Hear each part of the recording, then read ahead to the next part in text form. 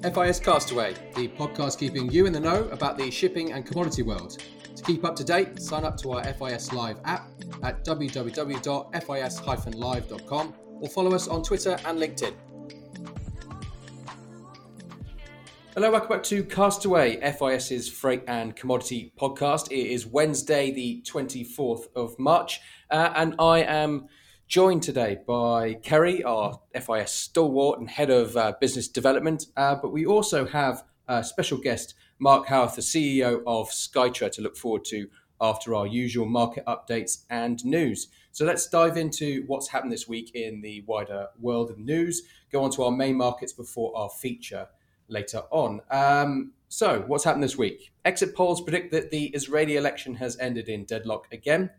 North Korea has conducted another rocket test. This is the first of President Biden's tenure. The EU is preparing to tighten vaccine exports to try to boost its internal vaccination program.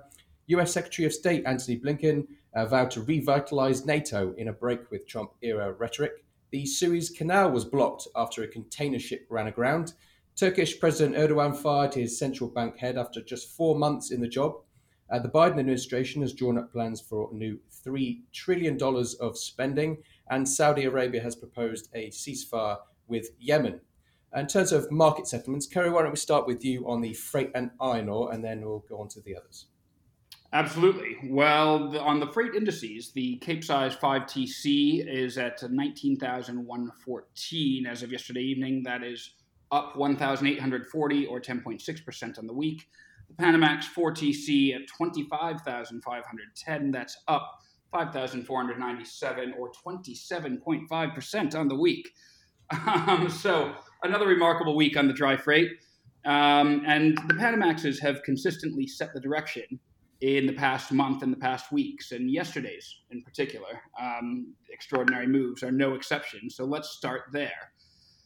There was a ferocious push north on the physical rates at the end of last week, with East Coast South America driving the action, sapping tonnage out of the Far East market as more owners ballasted, which drove up the rates for the pack rounds as well, and even taking tonnage off the continent.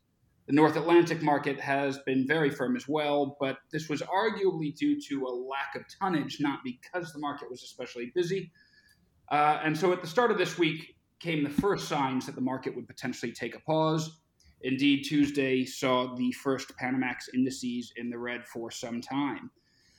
Given the extreme gains on paper in the past several weeks, this triggered a very sharp sell-off on the front end for the Panamax 4TC paper, with some seemingly panicked selling at times, seeing the April contract gap down by $3,625 yesterday to close at $22,875.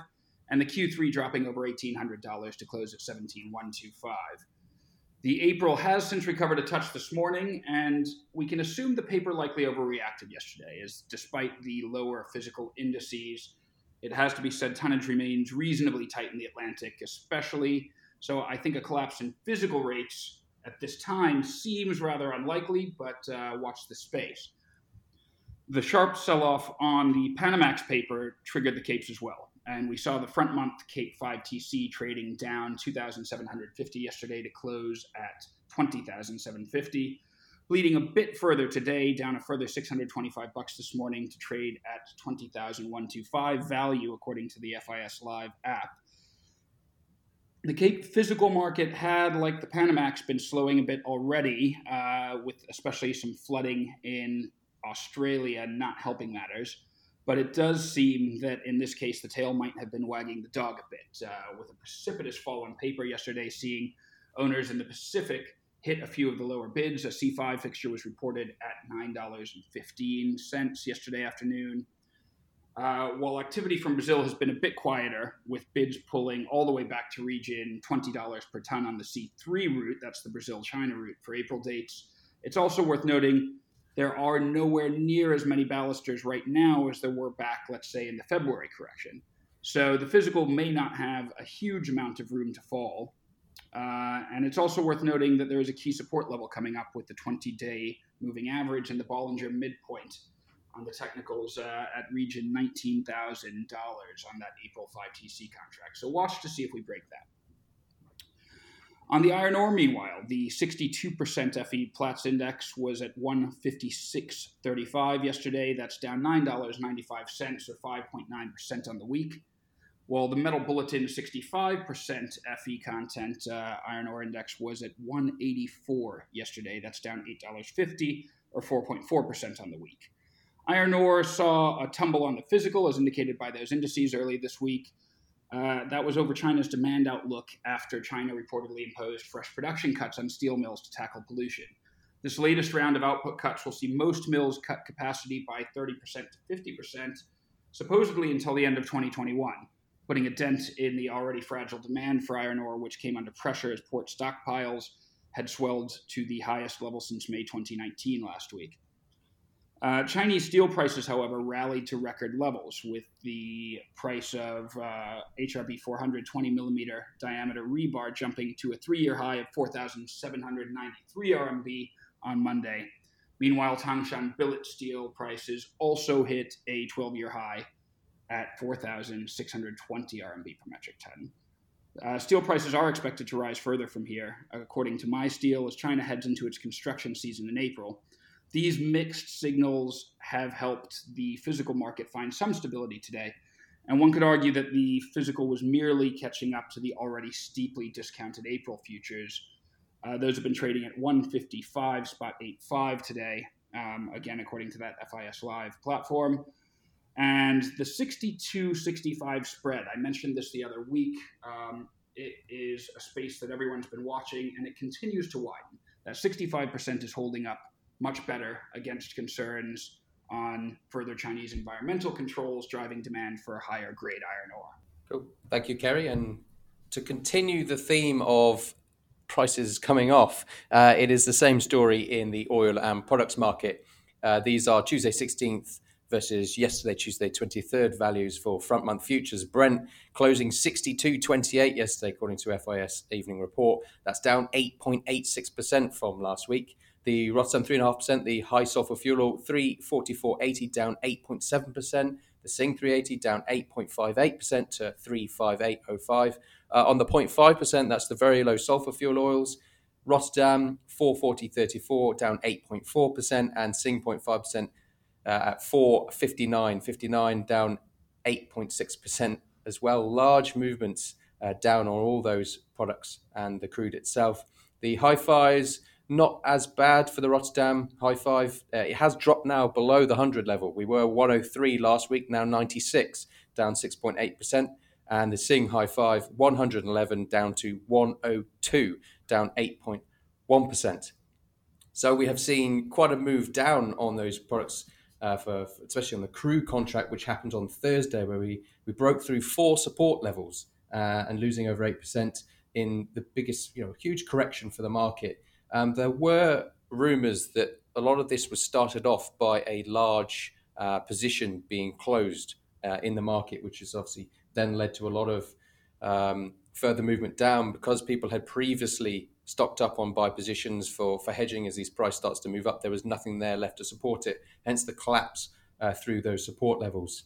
But we've seen those futures rise quite aggressively since the start of 2021, and it seems now that it's brought the futures market more in line with what's happening in the physical. So a multitude of things which have caused this kind of collapse a bit out of nowhere, and it has caught the market a bit by surprise. We do have an OPEC meeting on the 1st of April, and it will definitely be interesting to see where we are and where the arguments and what points have been put forward, especially after the last OPEC meeting where we had the rollover of those cuts. It is, after that fall, I guess, a bit more sensitive in terms of, are we going to be pushing up to those 100 levels where all those news stories have been saying that, we're going to be $100 oil again and everything else. But so definitely something to look forward to and to watch closely for the 1st of next month.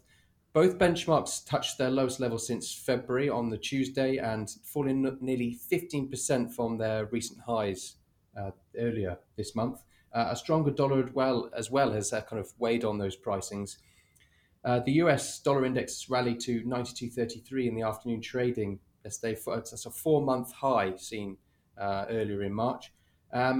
a lot of this has been driven European lockdowns, a problem with the EU vaccine rollout. We noted that in the start with our brief news overview. So a multitude of things coming together on it, but it seems more of a correction of lots of things. That it doesn't seem to be something more of a longer term solution. This is going to come off more significantly, but loads of factors coming in. We're back in line more with where the physical market is, but going forward, it definitely does seem to have slightly lower prices. And all those stories of $100 oil maybe have to put onto the shelf to gather some more dust before they bring it out in a couple more months' time. To finish off the review of markets, just to go touch on to tanker market, TC2 up 8%, 158.33 closing. TC5 129 spot 29 up 16%. There's also the TD3C, that's the VLs, up to, we're above 30 now, 32.04 up 12.1%. TD25 has been the faller of the week though, down 29%, 83.33 that's closing. So we have seen kind of good support on the TC5 market. A lot of runs driving the naphtha imports into Asia. TD25 has seen, as we noted, the biggest drop of the week and settling back to more average levels for this time. After we had that spike that we noted in the podcast previously of the Texan freeze, all that cold weather that they had, which saw that spike in rates. So we have dropped now back to kind of more normal levels. So that's the overview of our main markets, and we go on to our special feature. Kerry, introduce our special guest. We have talked a lot on this program in the past about the extreme fluctuations in air travel this year. And we talked about it previously in the context of the massive changes in air freight pricing. But what about being able to track changes in air passenger prices? And so to talk about that today, we've actually been lucky enough to have Mark Howard, the CEO of Skytra, the first company to create a benchmarked air passenger index to track changes in the price of air passenger travel. And Mark, thanks for being with us today. Good morning. Thanks very much for the invitation. I understand that Skytra has backing from one of the major manufacturers. That's Airbus, if I'm correct, right? Yeah, that's right. Maybe why don't I describe what we are, and then sort of backstep from that into how we got to where it is today. So we're, as you said, we're a regulated benchmark administrator here in London. So we're regulated by the UK FCA. We got our registration approval through at the tail end of last year, and as you say, we are a 100% owned Airbus subsidiary based here in London. But I think it's key to point out the background of most of the people in the business is primarily in capital markets, and we've got a number of aviation sector specialists working in the business as well, including two of our colleagues who come from Airbus and were the original progenitors of the idea within Airbus and took the original concept through for Skytra through into business plan development and investment case within Airbus, and had that led to Skytra being set up as the separate entity and separate business here in London. And the regulated activity allows us to offer the Skytra price indices, which are the regulated benchmarks, and we also have a business intelligence product called Airtex, which is a alternative big data set around the air travel business, and we're also building the elements of a futures market as well. And that data set goes back quite a long way, am I right? That goes back, you said, I believe, to 2013, or? Yeah, some of it does, yeah. I mean, the majority components, and we're talking about really quite significant pieces of data, because we're tracking more than 80% of the worldwide ticket sales each day. You know, that's something like 2.5 billion ticket transactions, and we're tracking something like 20 billion a day offered prices. And so we've built up to that volume over time. So over the last 2 to 3 years, we've got that kind of numbers into our big data set. In the early years before that, it's not quite as big because the business was getting built up. But you can see that these are enormous numbers that we are handling on a daily basis. Absolutely, and very impressive too. For people that might be listening that are more laymen in terms of the air travel industry, can you describe how you actually translate the monitoring of those ticket sales into a price index and how the index is expressed? Yeah, absolutely. So the business, we're aiming to solve three, I'd say, broad customer problems. And the first is to provide actionable spot price information about the cost of air travel, which is our regulated indices. Those are the Skytra price indices. And they're immediately usable in a couple of ways. They give you price intelligence in a particular market. So an airline can look at the Skytra index and it can make a decision. Well, if the Skytra index is saying that the average price of travel in Europe is 20 cents a kilometre and they're pricing at 18 cents or 22 cents, then they can make a decision around that intelligence. So that's helpful. And it's also directly usable in air travel contracting, so between an airline and a corporate travel buyer of size, somebody who's in the market and purchasing 10, 20, 50, $100 million worth of air travel in a year. Yeah. And this is the first time that an external third-party benchmark has been available to price those contracts and move away from the sort of the existing regime, which is a series of quite inefficient bilateral negotiations between each airline and each purchaser. And you can imagine a large energy purchaser who is sending people all over the world to dig holes in the ground. Those people can't do that by Zoom. You've got to get on a plane and go there and get your shovel out. And historically, those contracts would have been negotiated on a per airline basis and individually priced, but you can use the price indices as a measure for that.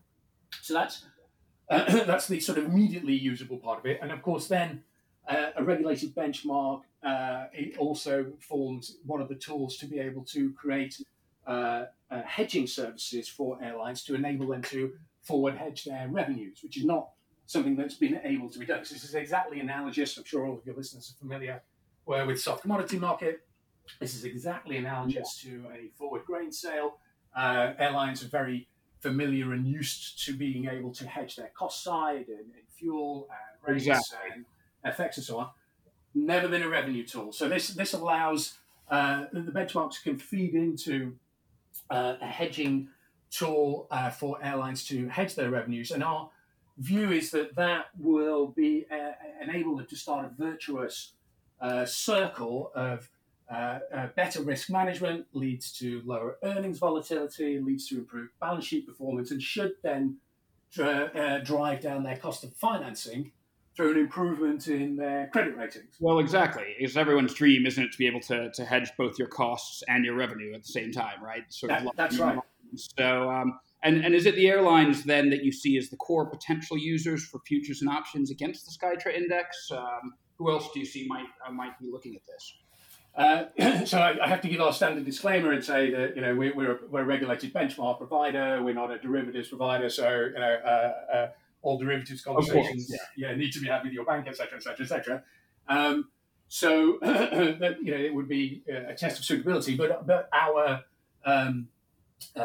goal here, our vision here, is to allow airlines to come into the market and use those hedging tools for their forward capacity, and the natural buyers, who are the corporate buyers that we're talking about, to be able to come in and on the other side and use either futures or options to provide price certainty in future quarters going out 1 or 2 years of forward travel. And we see most airlines sort of hedging the ones who are hedging their fuel are hedging out up to 2 years ahead on a reducing percentage of position over time. At the long dated side might be down at the 30-40% level, and we expect that the interest in the revenue side will be sort of matching that profile. Yeah, which makes sense. And it also strikes me that the Skytra indices will fit potentially with other users, with users who may have plans for investments in aircraft or aircraft leasing. Is that a use you have seen any interest in, or that you foresee as well? It's possible. It's probably a slightly further away for a leasing company to come in and use the benchmarks directly. We could definitely foresee leasing companies potentially coming into the futures market because, of course, they're interested in guaranteeing some sort of price certainty around the capacity that they're offering through their leased products. But we, they're not. How's the best to describe them? They're probably our second order users, if you like. Our primary users are going to be the direct providers and the direct consumers of air travel, and the manufacturers and the leasers would be sort of a step behind that, and potentially might come in for just price contracting rather than full-on hedging, or use both services together. To build up a risk profile that follows across both the short-term positions that you might see in a hedged market, and as I said, typically out to a couple of years. But an aircraft is an asset you're buying for, a new aircraft. You would typically look to that having a lifetime of something like 25 years. And so, a futures market, a 25-year future. Well, it's a good ambition to have, isn't it? I'm not sure if it's an achievable. Yeah, maybe not that practical. Although, just to tie this back to, for example, what we see in the sea freight market, in the dry freight market for ocean freight, people certainly do look, well, it's not 25 years out, because that's also the roughly the lifespan of a modern vessel. They may certainly look, let's say, 5 years out on the futures, to see how people are looking at the time that they're making those investments. And so that would seem to be another interesting tie-in. And then, of course, you did touch on this earlier, but Skytrip provides the means, in effect, then for corporate travel managers, for example, to index link their spend, right? Yeah. And so there would seem to be a fairly big hedging opportunity there, I would think, as well.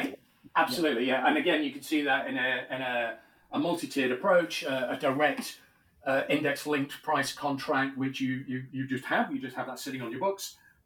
If you've suddenly grown up to have a lot of those, a lot of that exposure across multiple providers, either as a supplier or a consumer, then yes, you might want to take it on to the next level and start to hedge those positions out. Yeah. Excellent. And I guess lastly, have you actually seen these the price fluctuate with the extreme fluctuations in passenger travel linked to the changes and the lockdowns throughout the last, let's say, year and a half?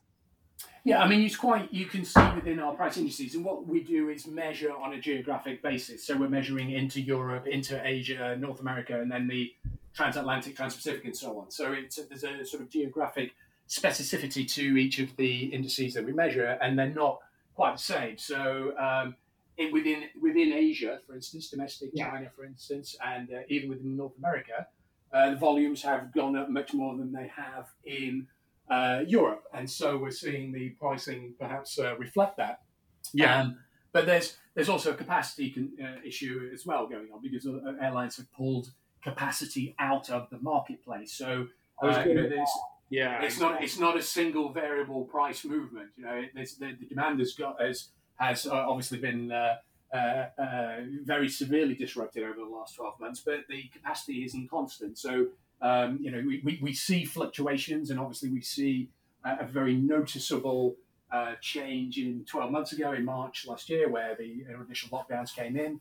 But then, for instance, we see odd spikes where prices shot up at that time, because all of a sudden capacity was very constrained, and yet people were looking for repatriation flights and emergency returns and so on, and the sort of pricing went up to reflect that. And then we've seen, perhaps more recently, slightly lower pricing offered as airlines begin to see the resumption of travel, and are encouraging people to come back and take seats. But I think it is worth saying that the constraint is government restriction. Every time the restrictions get lifted, we see a surge in demand. There's an absolute a huge pent-up appetite and demand for people to get back and travel and do business and to take leisure travel. I can only imagine. And so, that suggests to me that the unpredictable path out of this pandemic probably indicates a future rife with volatility in the air travel market, and in terms of pricing. So it's almost an ideal time, one would think, to be launching a tool for people to control their risk. Exactly. Yeah, exactly. That was the the original vision of Matt and Elise, my colleagues from Airbus. That was their original vision, was to provide airlines with tools to manage their revenue volatility. Well, as you say, that is going to be tested in the next 12 months without a doubt. Excellent, and I'm looking forward to that. This is a very, very exciting new set of indices, a very exciting new instrument, and backed by a formidable corporate name. So I have no doubt that we're going to be hearing a lot more about this in the coming months. Mark, thanks so much for appearing on the podcast today. Thank you very much for having us. It's been a pleasure. Cool. And that means we've got something to propose to John B to hedge the company summer holidays for the next 5 years. Exactly. So no excuse for not having one, John, if you're listening. But moving forward, yes, thank you very much, Mark, for coming to present that about the Air Passenger Index. And we, along with, I'm sure, many other people, hope that this develops further into the future and we have a really well-traded derivatives and index-based market going forward. But thank you for exploring something new, definitely new for myself, and I'm sure new for a lot of the listeners as well. So for everyone listening, do join us again next week for our regular market updates. And if you have missed any of the previous ones, we have had a special with our CEO, John B, talking about the freight market and the incredible volumes and volatility that we've had so far in 2021. Previous to that was Cobalt special. Now we're providing one about Air Passenger Index. So a real variety of things to get your teeth stuck into. Exactly. But do join us again next week. And again, thank you to our special guest.